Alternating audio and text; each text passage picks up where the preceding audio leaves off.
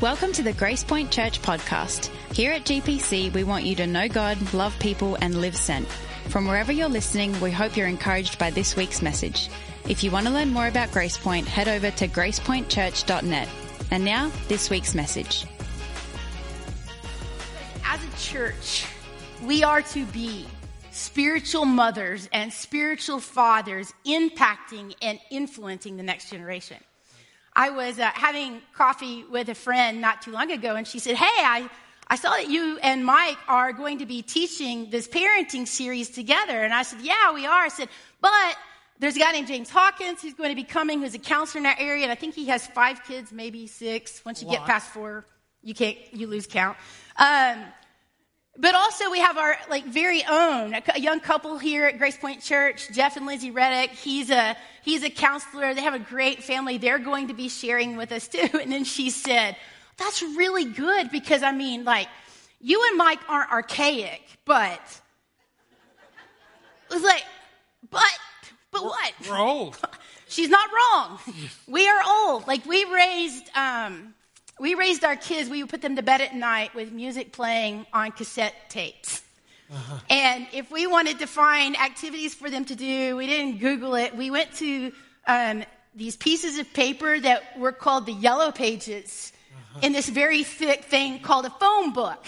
And so, yes, we are a little bit maybe historic in our parenting. We started parenting in the 1900s. You got to remember that. So here's the thing, is we try to keep up with the best tips and tricks for parenting and so on and so forth. And no, we don't have littles at home anymore.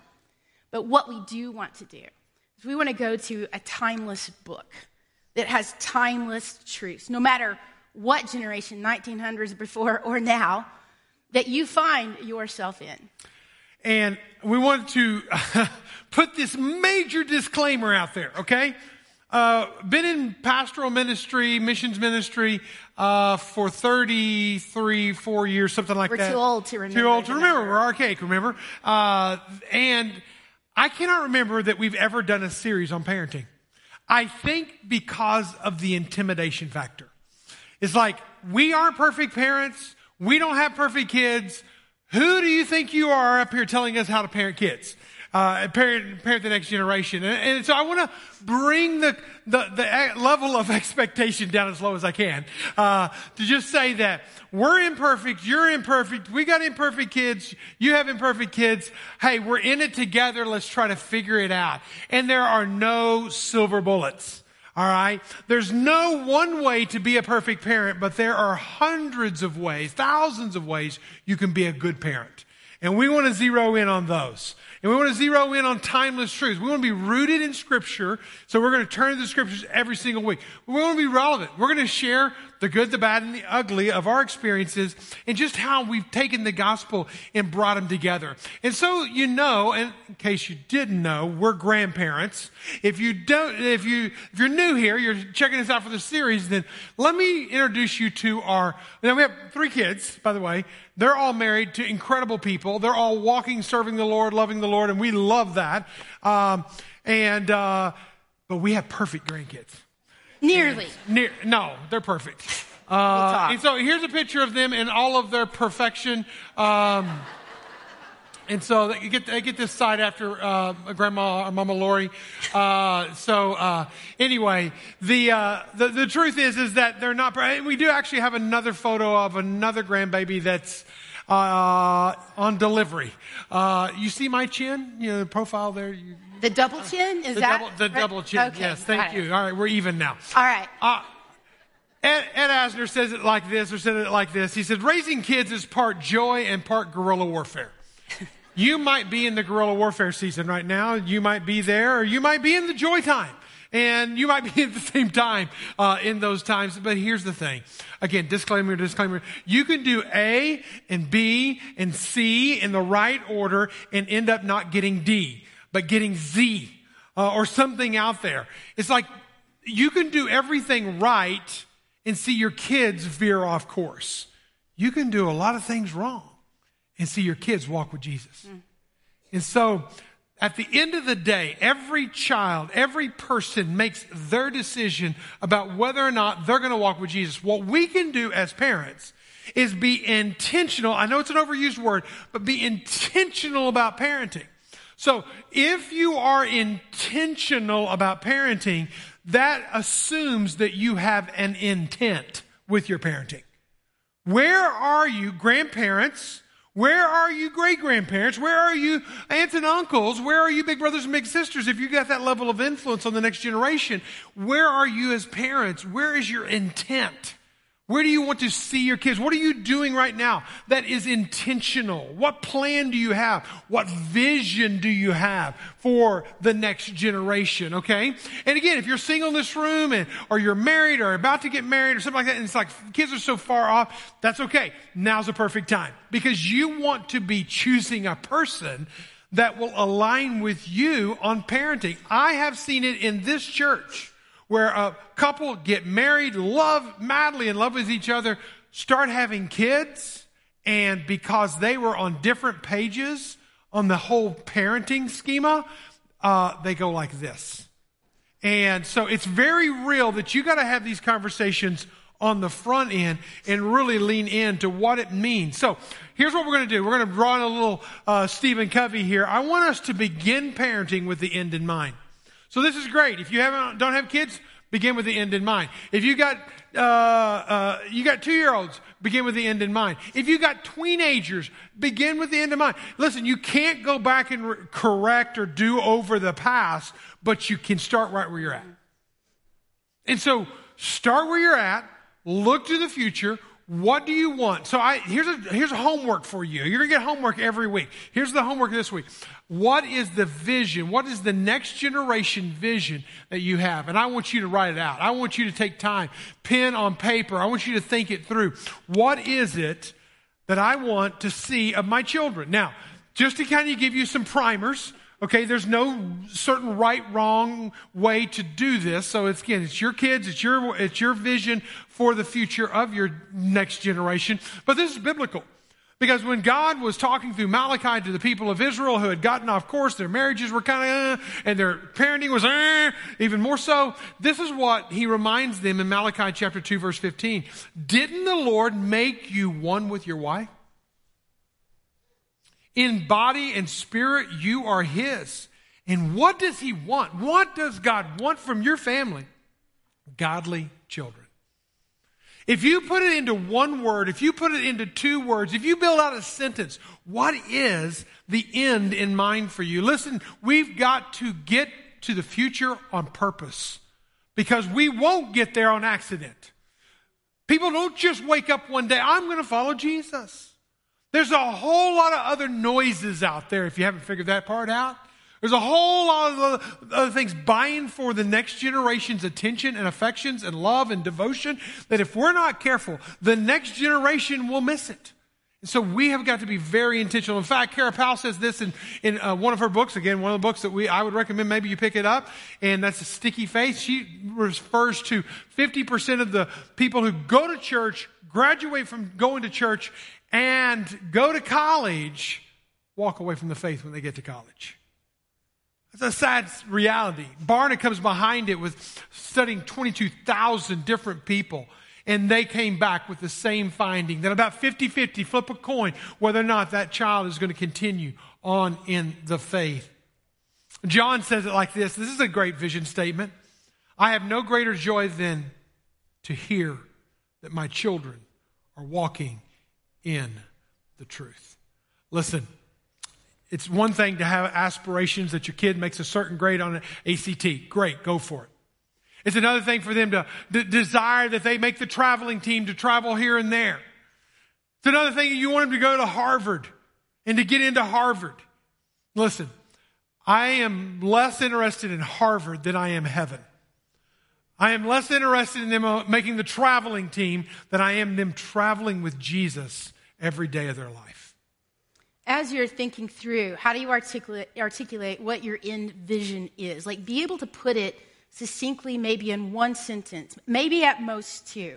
And here's why. We want you to keep it simple, and we don't want you to overcomplicate it with all of these lists of things, because what begins to happen is that the laundry becomes mountain high and the calendar gets crowded and there's a whirlpool of all these things that your kids need and the school project is new and the kids, it seems like they're always sick or they're always crying or they're always arguing or they're always needing and they're always wanting something. So our emotions are always on edge until we find ourselves in the closet with the doors closed for about 4.7 seconds of sanity while we're devouring a bag of chips until little friends little fingers start like slipping under the crack under the door going, "Can you see me?" Right?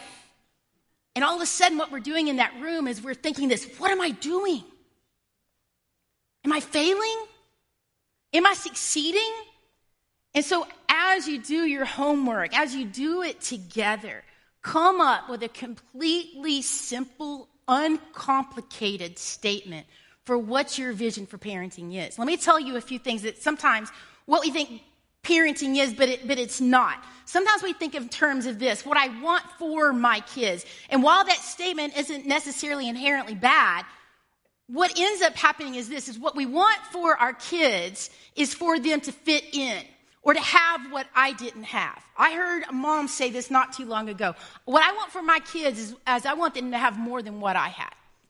And the thing is while there are things we do want for our kids, if we're not careful, what we end up doing is we end up creating these kids and parenting them in such a way where they're just chasing the American dream and we want them to fit into American culture, but we're just going to put a little bit of Christianity on top of it to sweeten them up a little bit.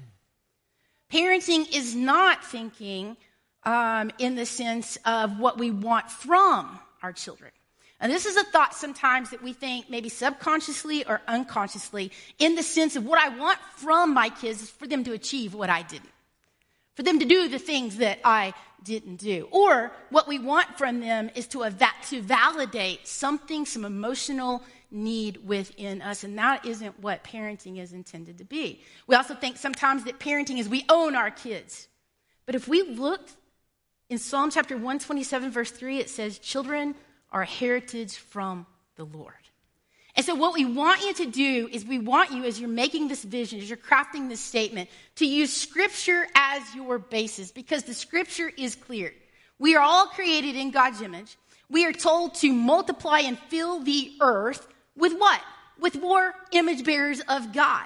And so we want to raise them up in a right way. So what we're going to do today is we're going to open up the book of Deuteronomy, chapter 6. Deuteronomy is perhaps one of my favorite Old Testament books. The very title, Deuteronomy, simply means this, second law. And so it would be easy to think that when you open up the book of Deuteronomy, that it's just filled with all of these laws and it's pretty much a rule book to follow. But it is so much more than that.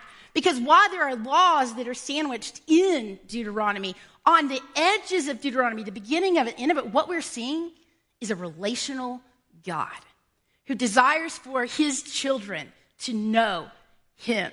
And so what Moses is doing as we jump into this passage, he is giving like this rally cry, this charge to a brand new generation of people who are about to go into the promised land. And so it's almost like this scrapbook where he's painting all of these pictures of what their parents did. What God did with their parents, how God delivered them out of Egypt in slavery, how God parted the Red Sea, how God led them by a cloud and by fire, how God provided manna. And in all of these things, he's also contrasting their parents' heart, which was often rebellious. And so what we're going to do is we're going to pick up reading in chapter 6, verse 4. And it says this, "Hear, O Israel, the Lord our God, the Lord is one. You shall love the Lord your God with all your heart and with all your soul and with all your might." This passage and the verses that follow are what is called the Shema. And here's what I want you to know about the Shema, is the Shema was significant. What would happen is that the Jews would take these passages of Scripture and they would pray them twice a day, morning and at night. Till even to this day, Jews will still pray this verse, the Shema. But also, when Jesus was asked by a Jewish ruler, what is the greatest commandment, what did he quote? He quoted this verse right here, to love the Lord God with all your heart, with all your soul, and with all your strength. So while it is Judaism, it is also the core of Christianity. The Shema is significant. The Shema is also this. The Shema was for all. At the very beginning when it says, "Hear, O Israel." Yes, he's going to go on and he's going to be saying, teach these things to your children and to your children's children. But when he's addressing them, he says, "Hear, O Israel." And the reason that this is important is because when Mike and I say, hey, this series isn't just for parents. Like, we're not just simply trying to be inclusive or we're just trying to be polite. What we're trying to do is to model what Scripture teaches, that we all, as the church, have a responsibility to influence and impact the next generation. The Shema was also countercultural. It says this, "Hear, O Israel, the Lord our God, the Lord is one." And we could make two simple statements from that. One, there is only one God. Yahweh Adonai is one. There is only one God. There are no others. But the second thing that we can see in here is it says this, that this one true living God is our God.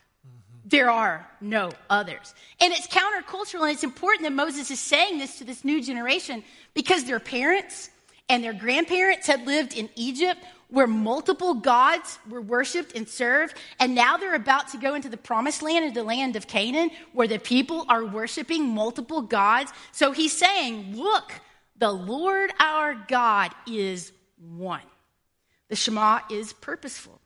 Sometimes we just think of rules and regulations as if they are only for us.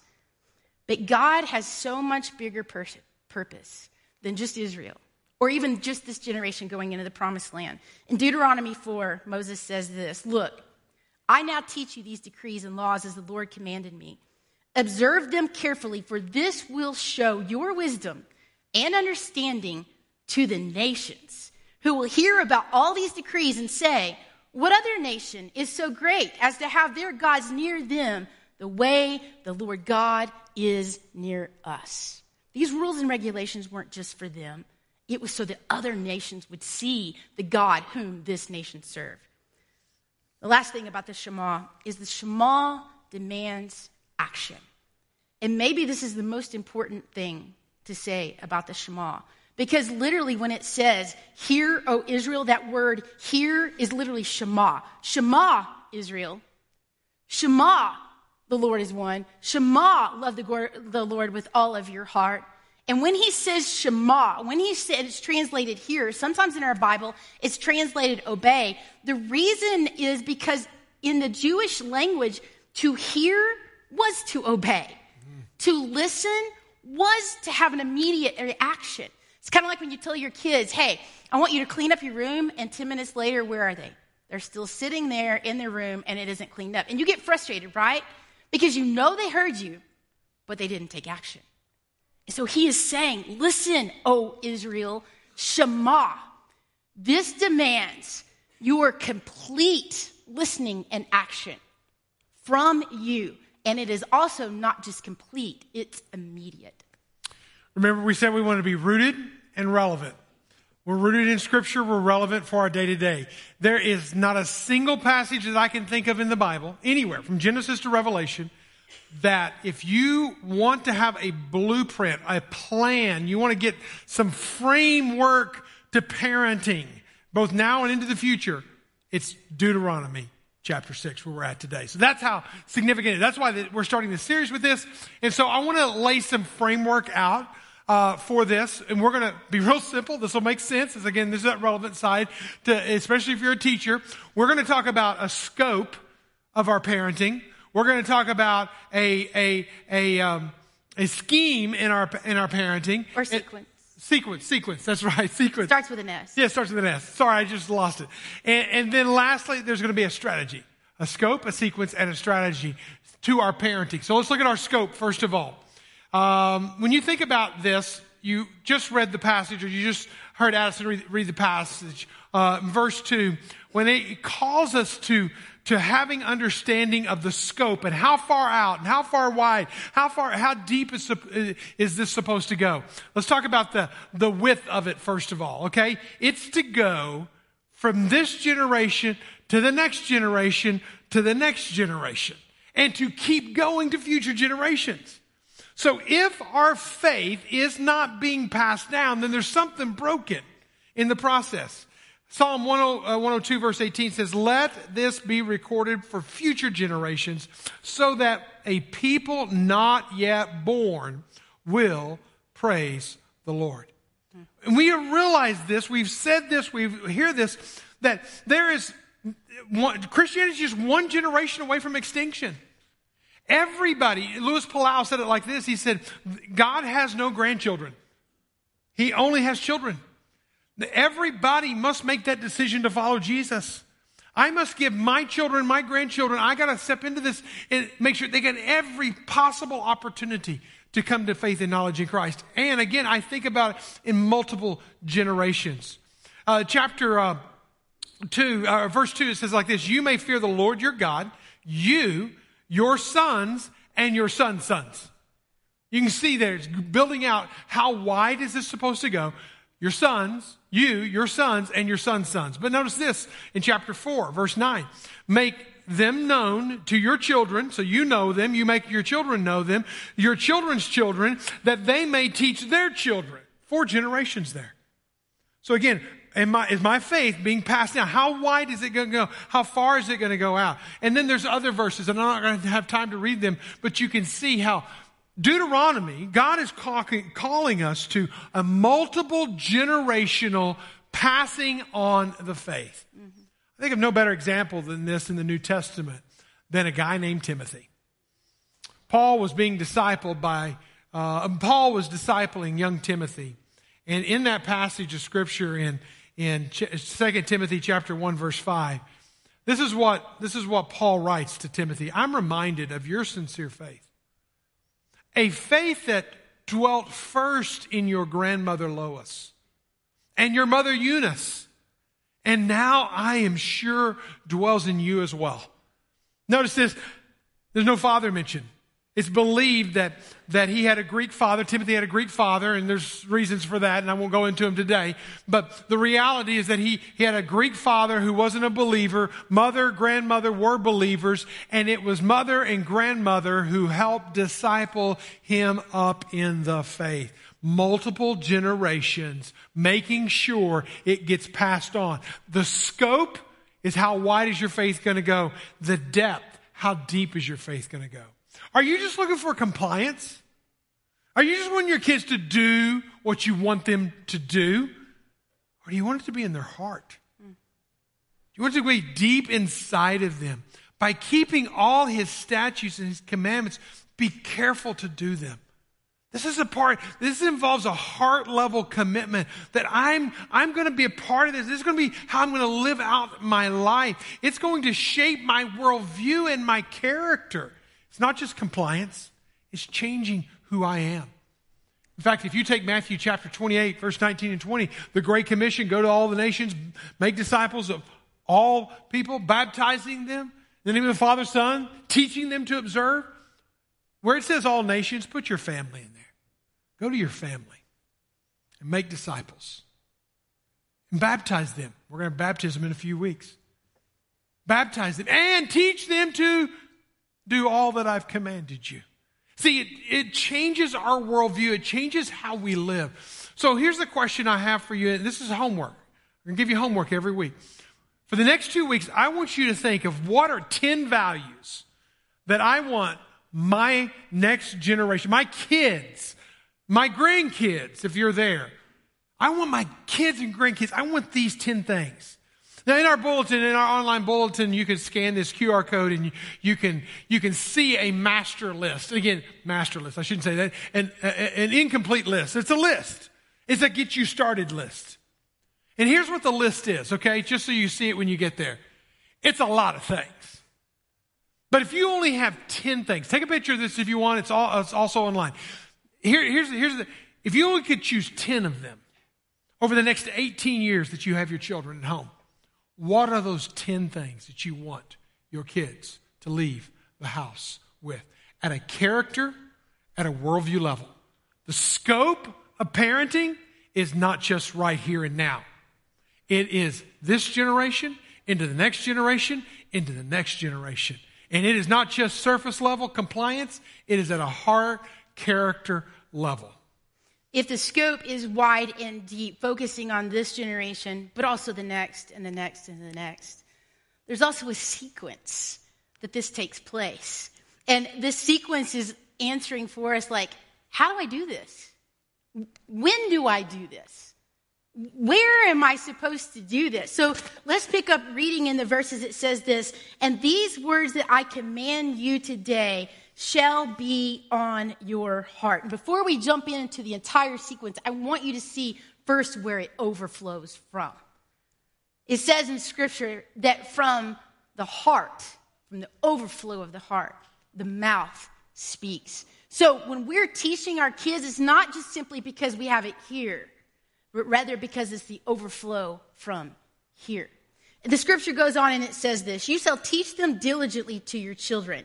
You shall talk of them when you sit in your house and when you walk by the way, when you lie down and when you rise. You shall bind them as a sign on your hand, and they shall be on the frontlets between your eyes. You shall write them on the doorpost of your house and on your gates. Like, that's a lot. So let's just ask this question.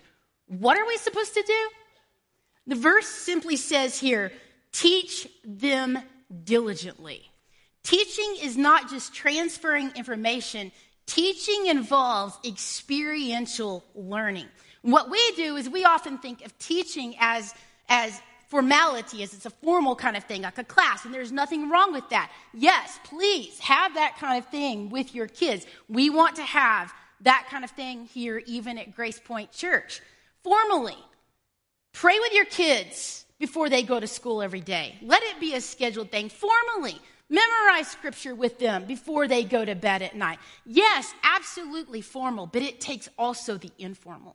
Because I will tell you this, it will be the informal times of discipleship that happen more often than the formal if we will leverage the opportunity to take with them.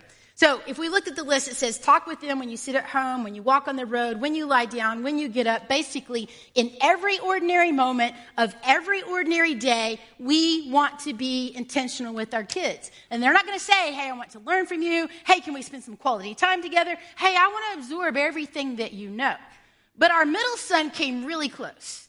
So as I was going through the attic this week, actually, I came across this letter that he had written.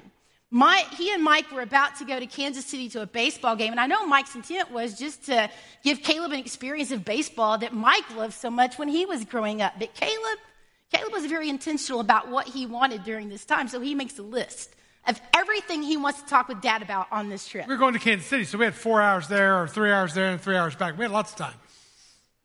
Number 1, girls. Fun. He's 10. Number 2, the Bible, which you almost would expect from a preacher's kid. I know, I get it, okay? 3, places, which I have no clue what that even means. 4, solar panel cars. Because he had a dream to build solar panel cars, so certainly Dad knows everything about solar panel cars. 5, hunting. 6, history. And 7, this one is my favorite, how things work. I still haven't figured it out. I don't know how. I don't even know what that means, right? How things work. But these are the things that Caleb wanted to spend time learning from Mike. Like in his heart, he wanted to be able to absorb. Here's what we want to do. We've provided for you a card. And parents, this is just like, it's just an outline. Really, it's just a little bit of inspiration. This isn't going to get you from A to Z with your kids, but what it is we took all of these things and we said, all right, morning time, instill purpose in them. Drive time, spend time interpreting life with them. Meal time, establish values, talk about them. Your best tool is asking questions. Let me just insert that. Yeah. The mealtime is a lost thing in the home today. Mm-hmm. Reclaim it. Yeah. Bedtime. Build intimacy with them. There's so much I know that we could say about each of these things. This just gives you some cues to be intentional, because here's a life principle for you. The most important discipleship moments with your children will seldom show up on a calendar. We have to capture moments every day to talk about God, to teach them, to pray, to let them see God being lived out in us. That word moments, we get it from the same word where we get the word atom. And if you think about an atom, it's a molecule that is so small, we have to have a high-powered microscope to see it.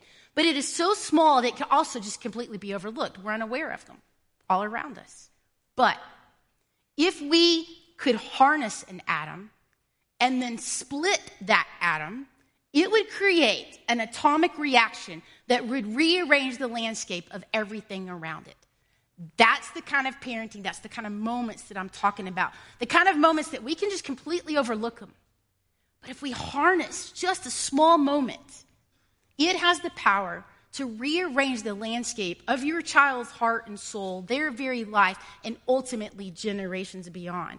There's a video that keeps showing up on my social media feed, and it was like, this is so appropriate. So I thought, we'll just show it here today. Huh? Yeah! Oh. It's the kind of video you want to rewind and watch it again, right? Here's the thing. Like, that kid, he can't read the scoreboard. He can't interpret the referees, decode all the referees' actions and motions. What is he doing? He's simply, in his very small way already, he's examining, he's assessing, he's learning dad's behavior, he's imitating, and he's mimicking dad's behavior. Listen, the most important Bible teacher, the most influential theologian that your child will have will be mom, and it will be dad. Psalm 145, verse 3 says this: "Great is the Lord and greatly to be praised. His greatness is unsearchable. One generation shall commend your works to another and shall declare your mighty acts."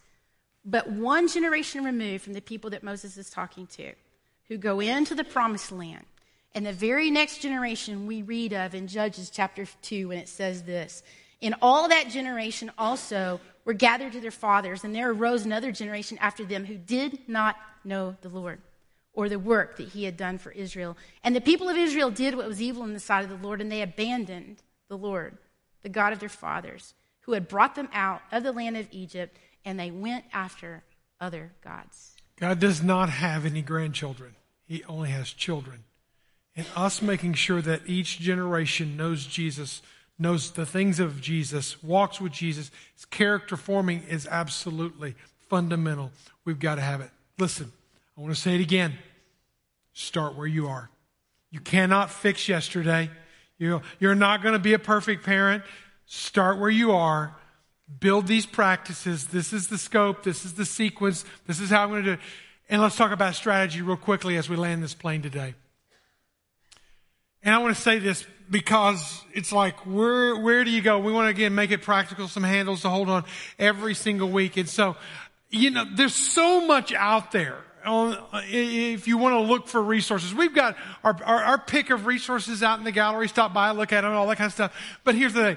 There are 30,000 books on Amazon or Walmart.com, wherever you get your books, that are out there right now, that you can go learn all the tips and tricks. If your kid has an eating problem or a sleeping problem or an emotional problem or whatever, fill in the blank, there's a book out there for them, okay?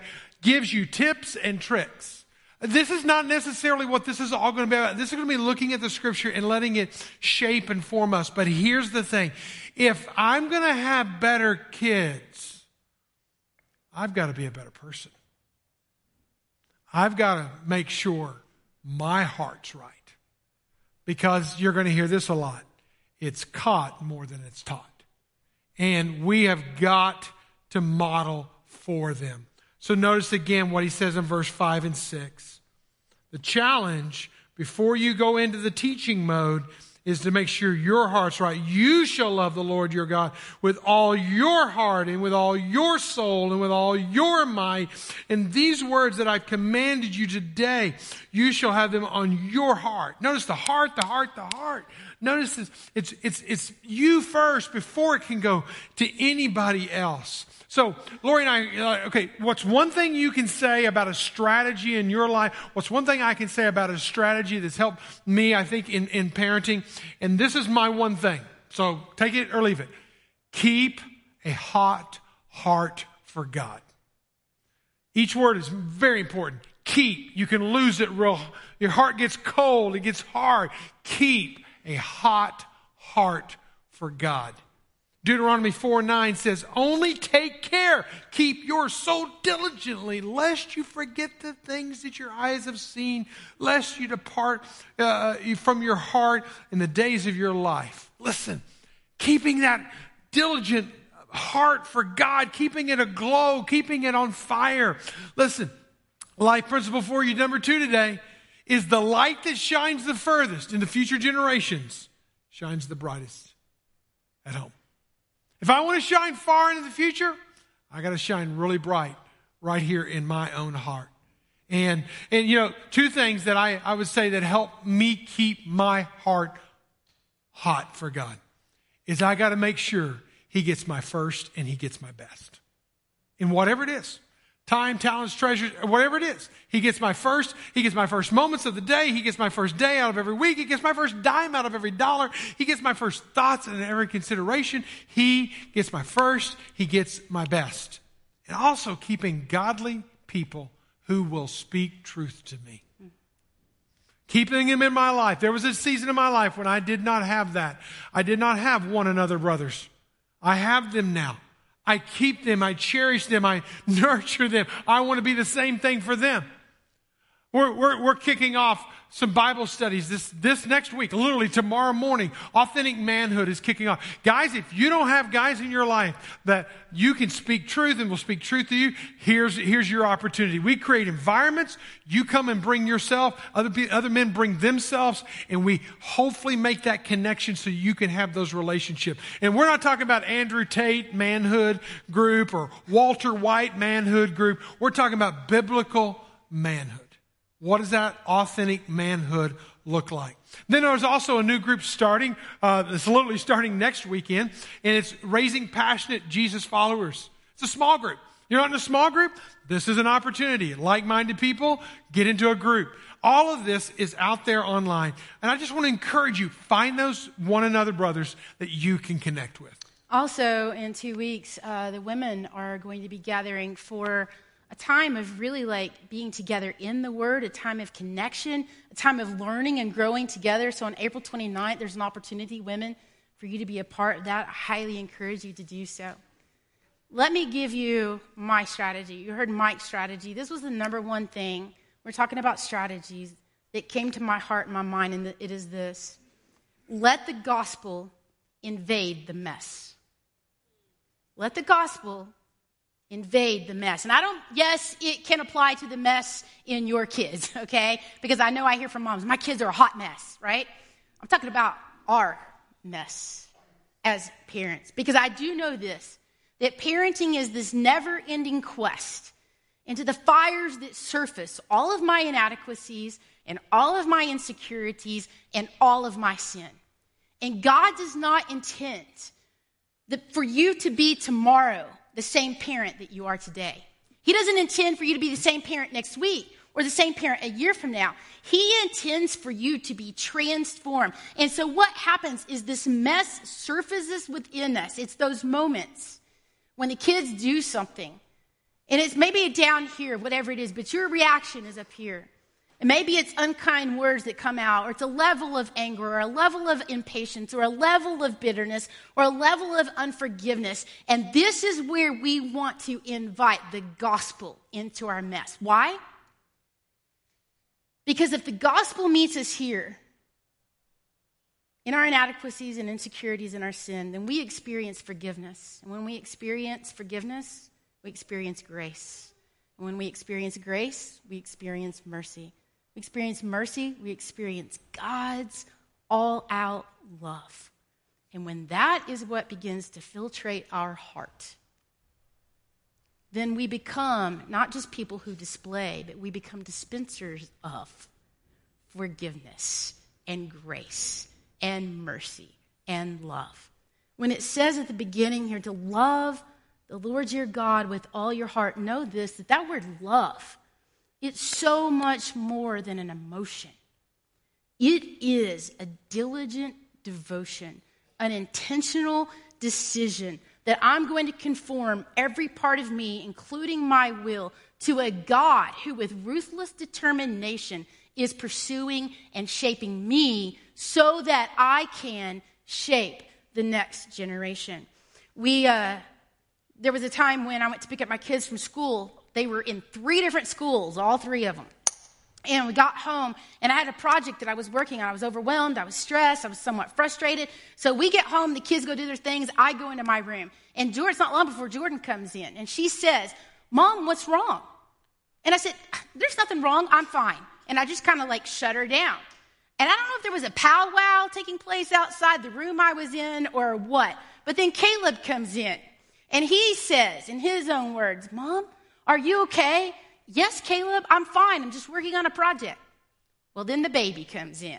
The 5-year-old little blonde-headed cuteness comes in, and he's like, Mom, are you okay? And before I could even answer, he crawls up into my lap, and he puts his hands on my face, and he says, let me see your face. Like, he didn't want to know verbally, are you okay? He wanted to see the display of what was really going on. And what he knew was the audio that was coming out didn't match the video that I was displaying.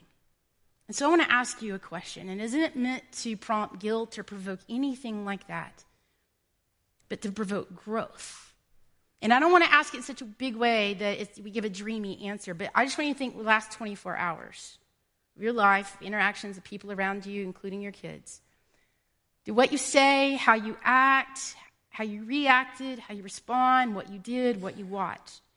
Did it commend and complement the gospel, or did it conflict and compete with the gospel? Because if we are to love our God with all our heart, with all our soul, and all our mind, it means this, that we are going to love him with our whole being for the duration of our whole life. If I could reverse the order of those, I would start with letting the gospel impact your own mess.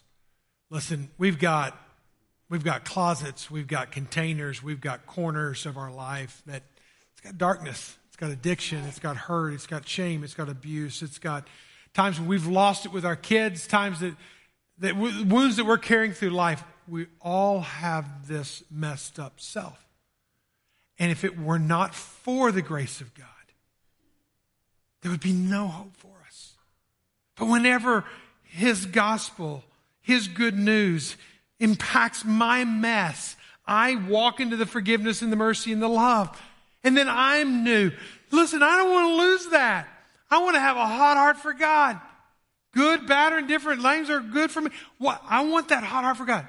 Let the gospel impact your mess. I cannot help but think about Timothy. Poor young Timothy. Didn't have a dad who was a believer. Made that clear. Had a mom and a grandma. And had Paul. Paul was pouring into him. And I love that statement. I am reminded of your sincere faith. Where did Timothy get that? From an imperfect family. You might be looking at yours right now going, I'm a divided home. I'm a single mom. I'm a single dad. I'm trying to do it right here. Listen, you might have the next Timothy in your home. But what's that going to take? Is it going to take the perfect mom and dad, beaver, cleaver, white picket fence kind of home? It just takes godly people in front of you. Because it was a faith that dwelt first in grandmother, who then dwelt in mother, that got passed down to Timothy. Start where you are. Let the gospel impact your mess and keep a hot heart for God. Would you bow your heads with me?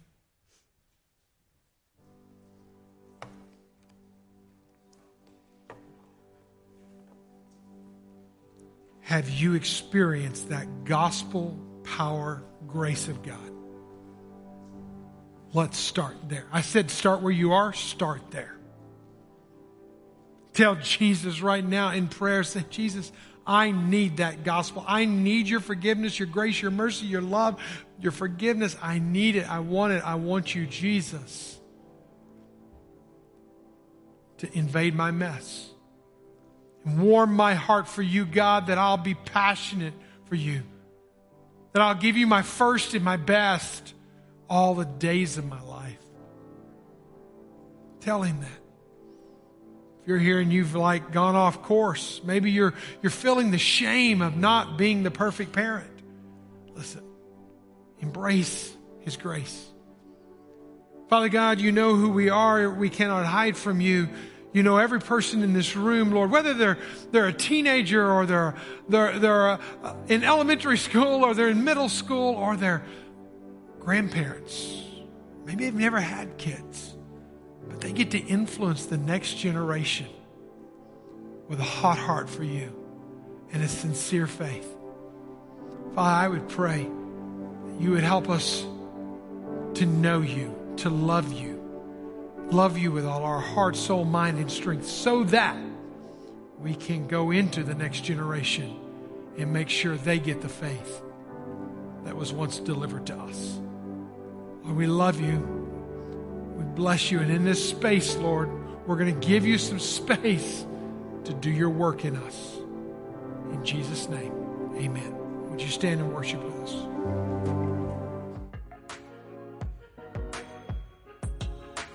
Thanks for listening to the Grace Point Church podcast. To stay up to date on all things GPC, follow us at Grace Point NWA on Facebook or Instagram. As you go, be people who show and share Jesus in everyday conversations with everyday people. Live sent.